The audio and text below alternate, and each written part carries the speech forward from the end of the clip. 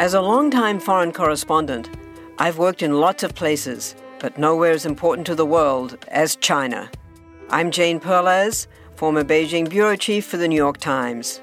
Join me on my new podcast, Face Off, US versus China, where I'll take you behind the scenes in the tumultuous US-China relationship. Find Face Off wherever you get your podcasts. Hello, my name is Matt, host of the Pirate History Podcast. Pirates rank among the most mythologized and romanticized of all historical figures. It can become easy to forget that pirates were real people that had real-world concerns. If you like tales of high-seas adventure, daring do, and also want to learn more about who Blackbeard supported to be king, you can learn more about all of that at the Pirate History Podcast.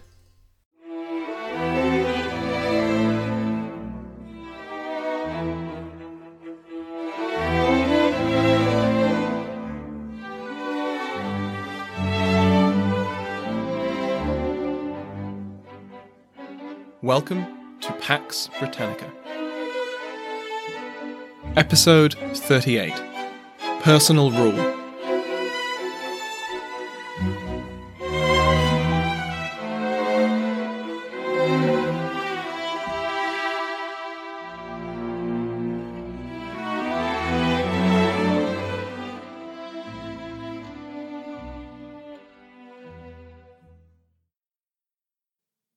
Welcome back to Pax Britannica.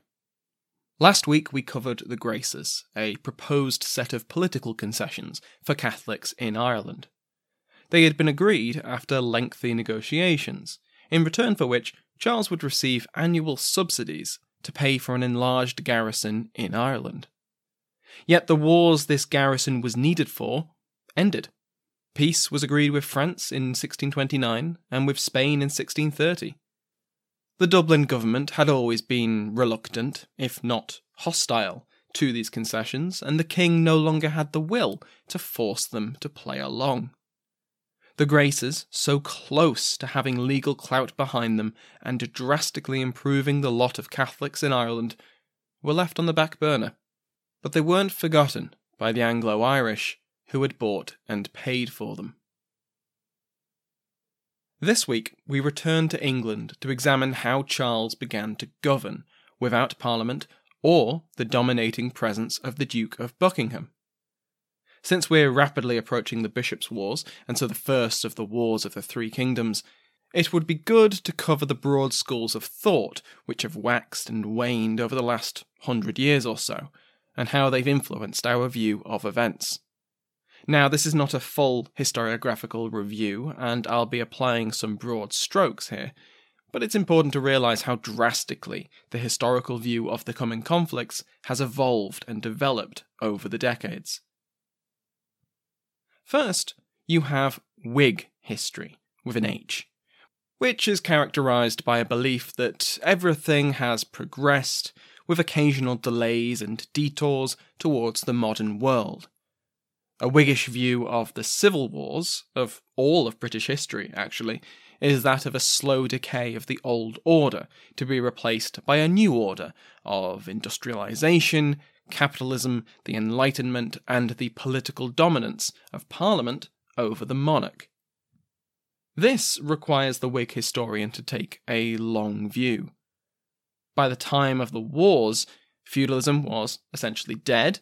The English Reformation had steered England in a unique direction, and the House of Commons increasingly demanded a say in government to counter the autocratic and tyrannical rule of the Stuarts. The outbreak of violence was an inevitable result of all of this. S.R. Gardiner is one such Whiggish historian who popularised the term Puritan Revolution to describe the wars.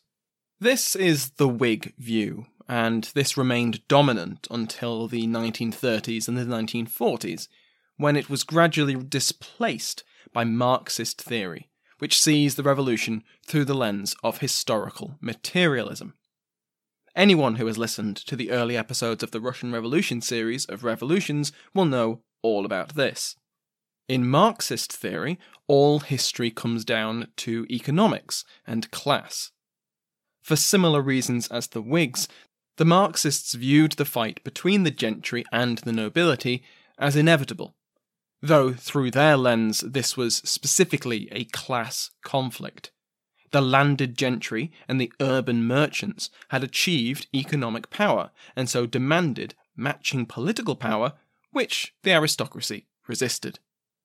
Parliament represented the bourgeois middle class, while the aristocracy backed the king.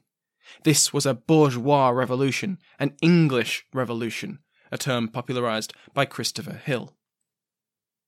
So these are very simplified summaries of Marxist and Whig history, and neither history ignores the immediate short-term factors which sparked the violence. Personal rule was chief among them. For example, Hill criticises Charles for his petulant obstinacy, which lost the confidence of the propertied classes. Another Marxist historian, Lawrence Stone, echoed Hill when he blamed the, quote, folly, obstinacy, and duplicity of Charles I for causing the war. Whig and Marxist theories both focus on long-term factors, decade or century-long trends, and view the conflict as inevitable. At some point, Parliament was going to go to war with the king. These two theories have something else in common. They're largely out of favour in the historiography, and they have been for some time. Following on from these titans were the revisionists. This was a reaction against the dominant theories of the last few decades, both of which were far too teleological, that is, their position that long-term factors made the wars inevitable. The revisionists said no, this is wrong. No one expected war between king and parliament, and no one was working towards that aim during the reign of the early Stuarts. Professor Tim Harris, whose article, Revisiting the Causes of the English Civil War, has been invaluable in laying out these historiographical trends, summarises their position as this. No one in the 1620s or 1630s knew civil war was going to break out in 1642 or acted as if they wanted that to happen. Instead, revisionists insisted we should judge the early Stuart period on its own terms, without the vantage of hindsight. If we did so, they proposed, we would see that there was no high road to civil war, and that it was far from inevitable that the early Stuart polity would fail. Countering the Whigs, revisionists argued that the Long Parliament didn't meet with the intention to depose the king, abolish the monarchy, and demand constitutional power. These demands developed as events unfolded. To counter the Marxists, revisionists pointed out that the royalists and the parliamentarians were clearly not divided along class lines. There were merchants and country gentry fighting for the king, just as there were aristocrats with bloodlines centuries old fighting for parliament. Importantly, neither side stayed static, and as events play out, people switch sides or back out of the conflict entirely. The ranks of the revisionists include figures like Conrad Russell, John Morrill, Kevin Sharp, and Mark Kishlansky, all of whom I have used extensively in the production of Pax Britannica. Russell famously presented 7 effects which had to happen in order for the Civil War to erupt when it did. If any of these steps were avoided by the king, the war wouldn't have happened, or at least not in the way that it eventually did.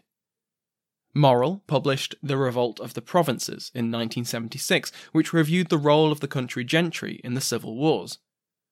Other revisionists tended to focus on the people who count, the court, the king, parliament. This was in contrast to Marxist interpretations, which they saw as spending far too much time on the marginalised, the people who don't count.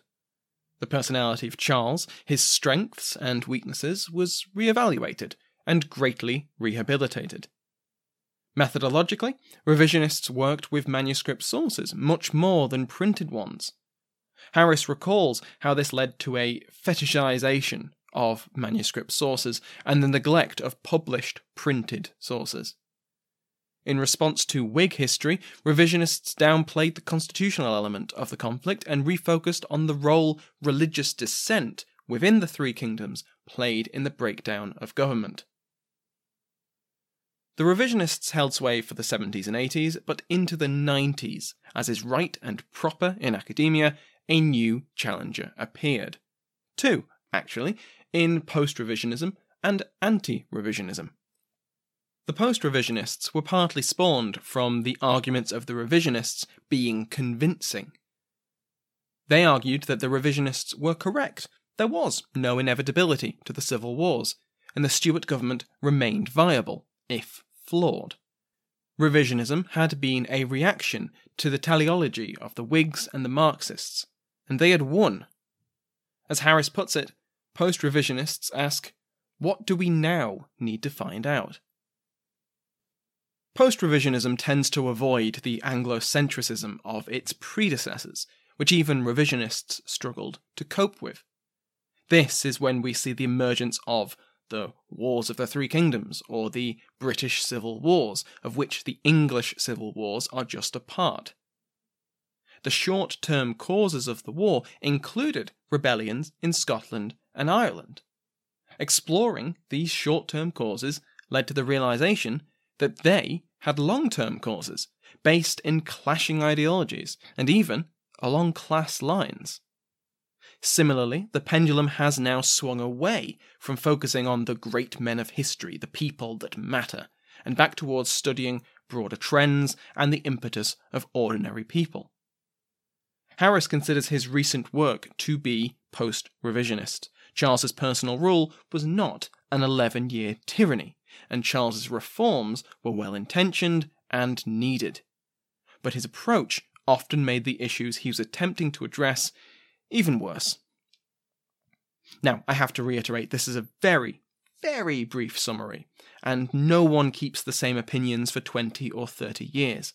For example, I've seen Mark Kishlansky's early work described as revisionist, and then his later work as post-revisionist.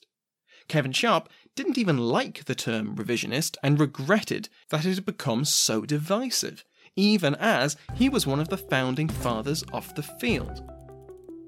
The thing to take away from all of this is that this period has undergone serious development over the last century of study. Kishlansky commented in 1996 that the literature of Stuart Britain is so vast that it has already outdated several volumes of historiography. There are a lot of competing views, and I'll do my best to highlight the debates as we enter the Wars of the Three Kingdoms. So, as we begin Charles's personal rule, it's important to keep these contrasting theories in mind. Let Mysteries at Midnight be your destination for detective whodunits and captivating mystery stories. You'll hear classic stories like Sherlock Holmes, Agatha Christie's Poirot, and short tales from H.G. Wells, Charles Dickens, Edgar Allan Poe, and others. I'm Christopher, and I read these classic stories in the soothing style of a bedtime story, so you can listen to them in bed when you drift off to sleep. I also host the #1 sleep podcast in the world called Sleep Cove, where millions drift off to meditations, hypnosis, and bedtime stories. We soon realized that listeners wanted to hear our mystery stories all in one place, so we created Mysteries at Midnight, where you can listen to all new tales every week. Search for Mysteries at Midnight on Apple Podcasts, Spotify, or your favorite podcast app, and follow and subscribe so you don't miss out on new episodes. So why don't you pick a story now? And can you guess the twist? Some of us love history. Others used to or never did because history was presented as nothing but the rote memorization of names, dates, and facts. Basically, the story got left out, and that made history kind of suck. My name is Greg Jackson. I'm a university professor with a PhD in history, and bringing history to life is my passion. That's why I created my podcast, History That Doesn't Suck. I want to teach you everything you need to know about U.S. history, but I do so through stories.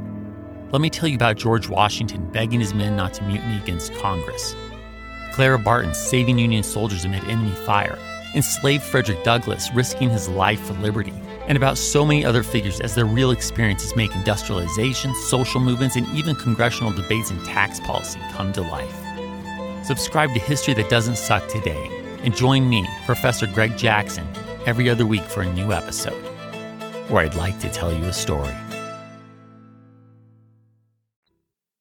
For many people, the 1630s were a prosperous era of trade and growth. Peace and neutrality in the war between the European powers meant that British ships could, in theory, travel to any port. English merchants grew wealthy from transporting the goods which other countries couldn't.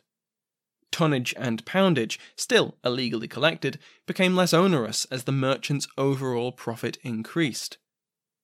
For British Protestants, the pain of abandoning their co-religionists to papist tyranny was soothed somewhat by the entry of France into the war and the glorious victories of the Lion of the North, Gustavus Adolphus, which left the Catholics shivering and shaking.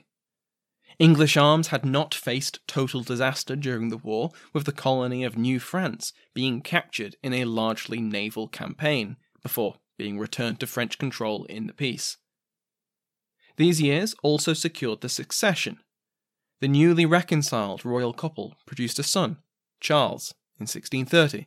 He was followed by Mary in 1631, James in 1633, Elizabeth in 1635, as well as 2 more daughters and another son in the later 30s and 1640s.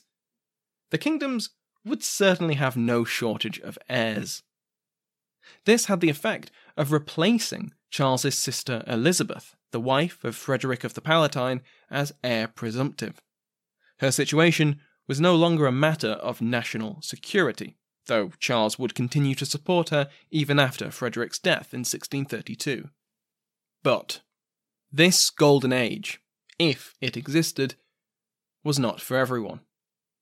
Politically, the disaster of Charles's English parliaments cast doubt on the legality of Charles's reign, especially as Charles proceeded to rule as best he could without calling another.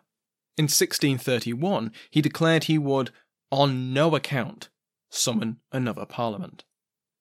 Religiously, many of his subjects resented the presence of Laud and his cohort at court, who were suspected of being Arminian heretics. Likewise, they abhorred the open Catholicism of the Queen and her entourage. Even after her French attendants were deported, they were replaced by Catholic English. Financially, the king was determined to go without parliamentary taxation, and this required some imaginative economic policy. Charles reordered his government during this period. He had been very impressed by the Spanish court during his brief visit, and wished to bring some of that formality and ceremony to his own. He clearly defined who had access to his private apartments, and brought some restraint to a previously wild court culture. He took an active role in government, regularly attending Privy Council meetings and establishing committees to oversee Ireland, the colonies, and trade. The Council of the North, as well as the Privy Councils in Scotland and Ireland, had their powers increased, and a Book of Orders was drafted to try and further centralise the provision of justice out in the country. He promoted several people who had publicly opposed him, including William Noy, a champion of the Petition of Right, who he made Attorney General in 1631. There's also Sir Thomas Wentworth, who became Lord President of the North in 1628, and would go further. His Privy Council was 42 members strong. Hardly very private, but certainly a council. Not that all 42 always attended, most were honorary appointments, and only about a dozen regularly met. Charles travelled out into the counties in something akin to an Elizabethan royal progress. He also attempted to reform the militia and the responsibilities of the Lord Lieutenants. Regulations for drill, equipment, and logistics were meant to make the trained bands into a viable military force. In this, he was largely unsuccessful. Financially, Charles was saddled with around £2 million of debt in 1629. He had already sold a significant portion of the royal estates, which had brought in around £600,000 but had led to riots as people were evicted. And of course, it couldn't be done repeatedly. He'd run out of land.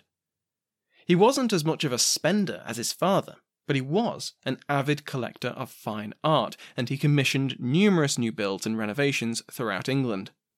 £130,000 alone went on renovating Henrietta Maria's palace. The biggest drain, however, was his family. His 5 surviving children each cost money, and more with every year, and he continued to pay his exiled sister and her many children a stipend. Against this output stood the Lord Treasurer, Sir Richard Weston, who was made Earl of Portland in 1633. Not as adventurous as Cranfield had been with his cuts, Portland nevertheless reduced the costs of the household and cut pensions by 1/3. He had narrowly avoided impeachment only because Parliament was dissolved in 1629, publicly disliked because he was rightly suspected of being a Catholic. Despite this, under his direction, recusancy fines for Catholics increased again and again until they were 5 times the original amount. For this, as well as his pro-Spanish sympathies, he earned the ire of the Queen. Famously, Charles's desire to restore his finances without calling a parliament led to some legally dubious methods. For starters, the Crown began fining those who had infringed on the royal forests. Other feudal relics were dusted off and brought to bear. Fines were levelled at those building new homes where an ancient edict said they couldn't. Gentlemen who owned at least £40 of land were, by ancient law, expected to present themselves to the king at his coronation and at the birth of a son to be knighted. If they didn't, they were to be fined. Considering James had sold knighthoods by the dozen, England was not short on knights, and the requirement for knights to actually provide military service was long abandoned. But the fines were still on the books, and so the fines were dished out, earning the Crown more than £170,000 by 1635. Charles didn't just revive unused statutes. The Court of Wards and Liveries, the hated instrument which James had offered to abolish in 1610, if Parliament granted a fixed payment of £200,000 every year, well, this was invigorated.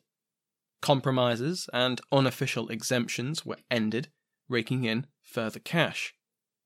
The Crown granted a series of licences, not monopolies, mind you, because they'd been illegal since 1624, so definitely not monopolies. These patents were for programmes ranging from the draining of the fens in eastern England to the sale of tobacco and the manufacture of soap. These, again, were definitely not monopolies. Why does everyone keep asking if they're monopolies, honestly? In some ways, they actually weren't monopolies, such as with the soap patent.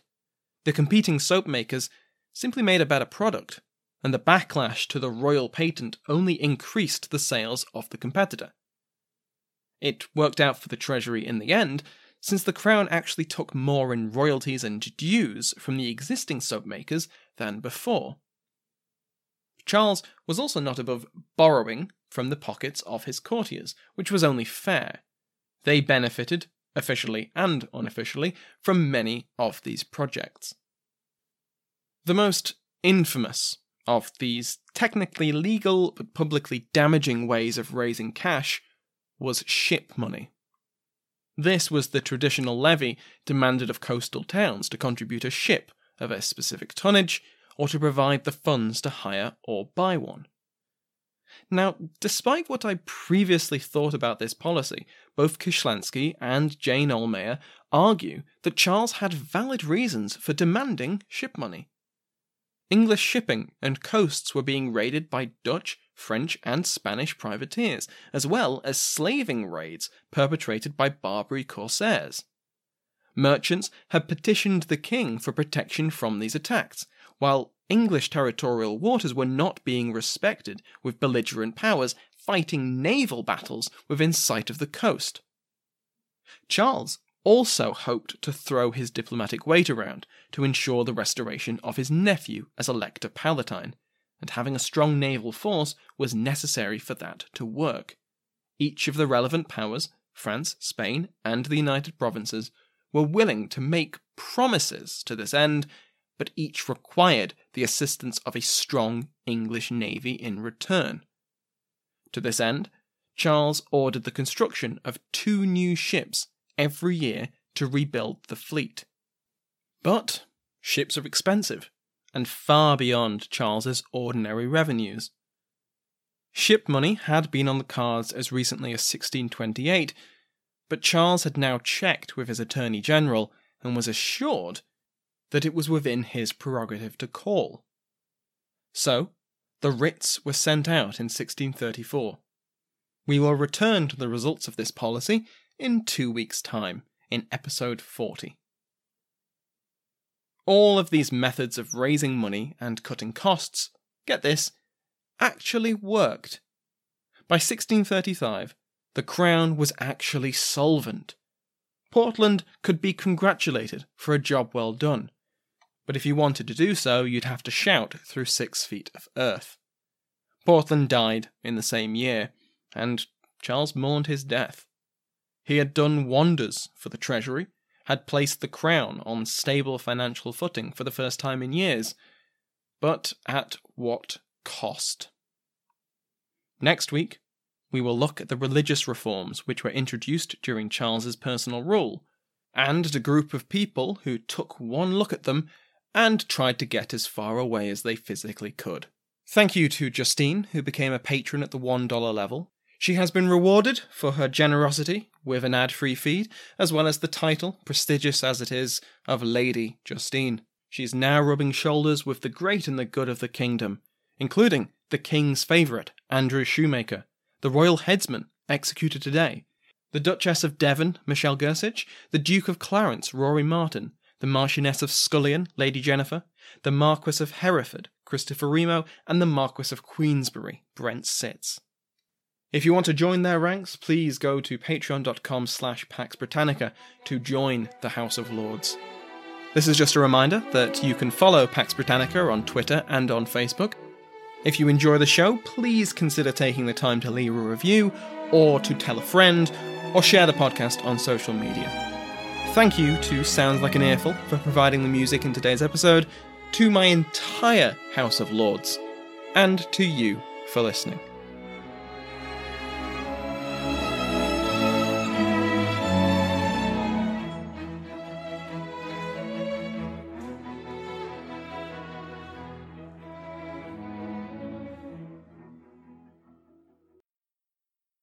What did it take to survive an ancient siege? Why was the cult of Dionysus behind so many slave revolts in ancient Rome? What's the tragic history and mythology behind Japan's most haunted ancient forest? We're Jen. And Jenny. From Ancient History Fangirl. Join us to explore ancient history and mythology from a fun, sometimes tipsy perspective. Find us at ancienthistoryfangirl.com or wherever you get your podcasts.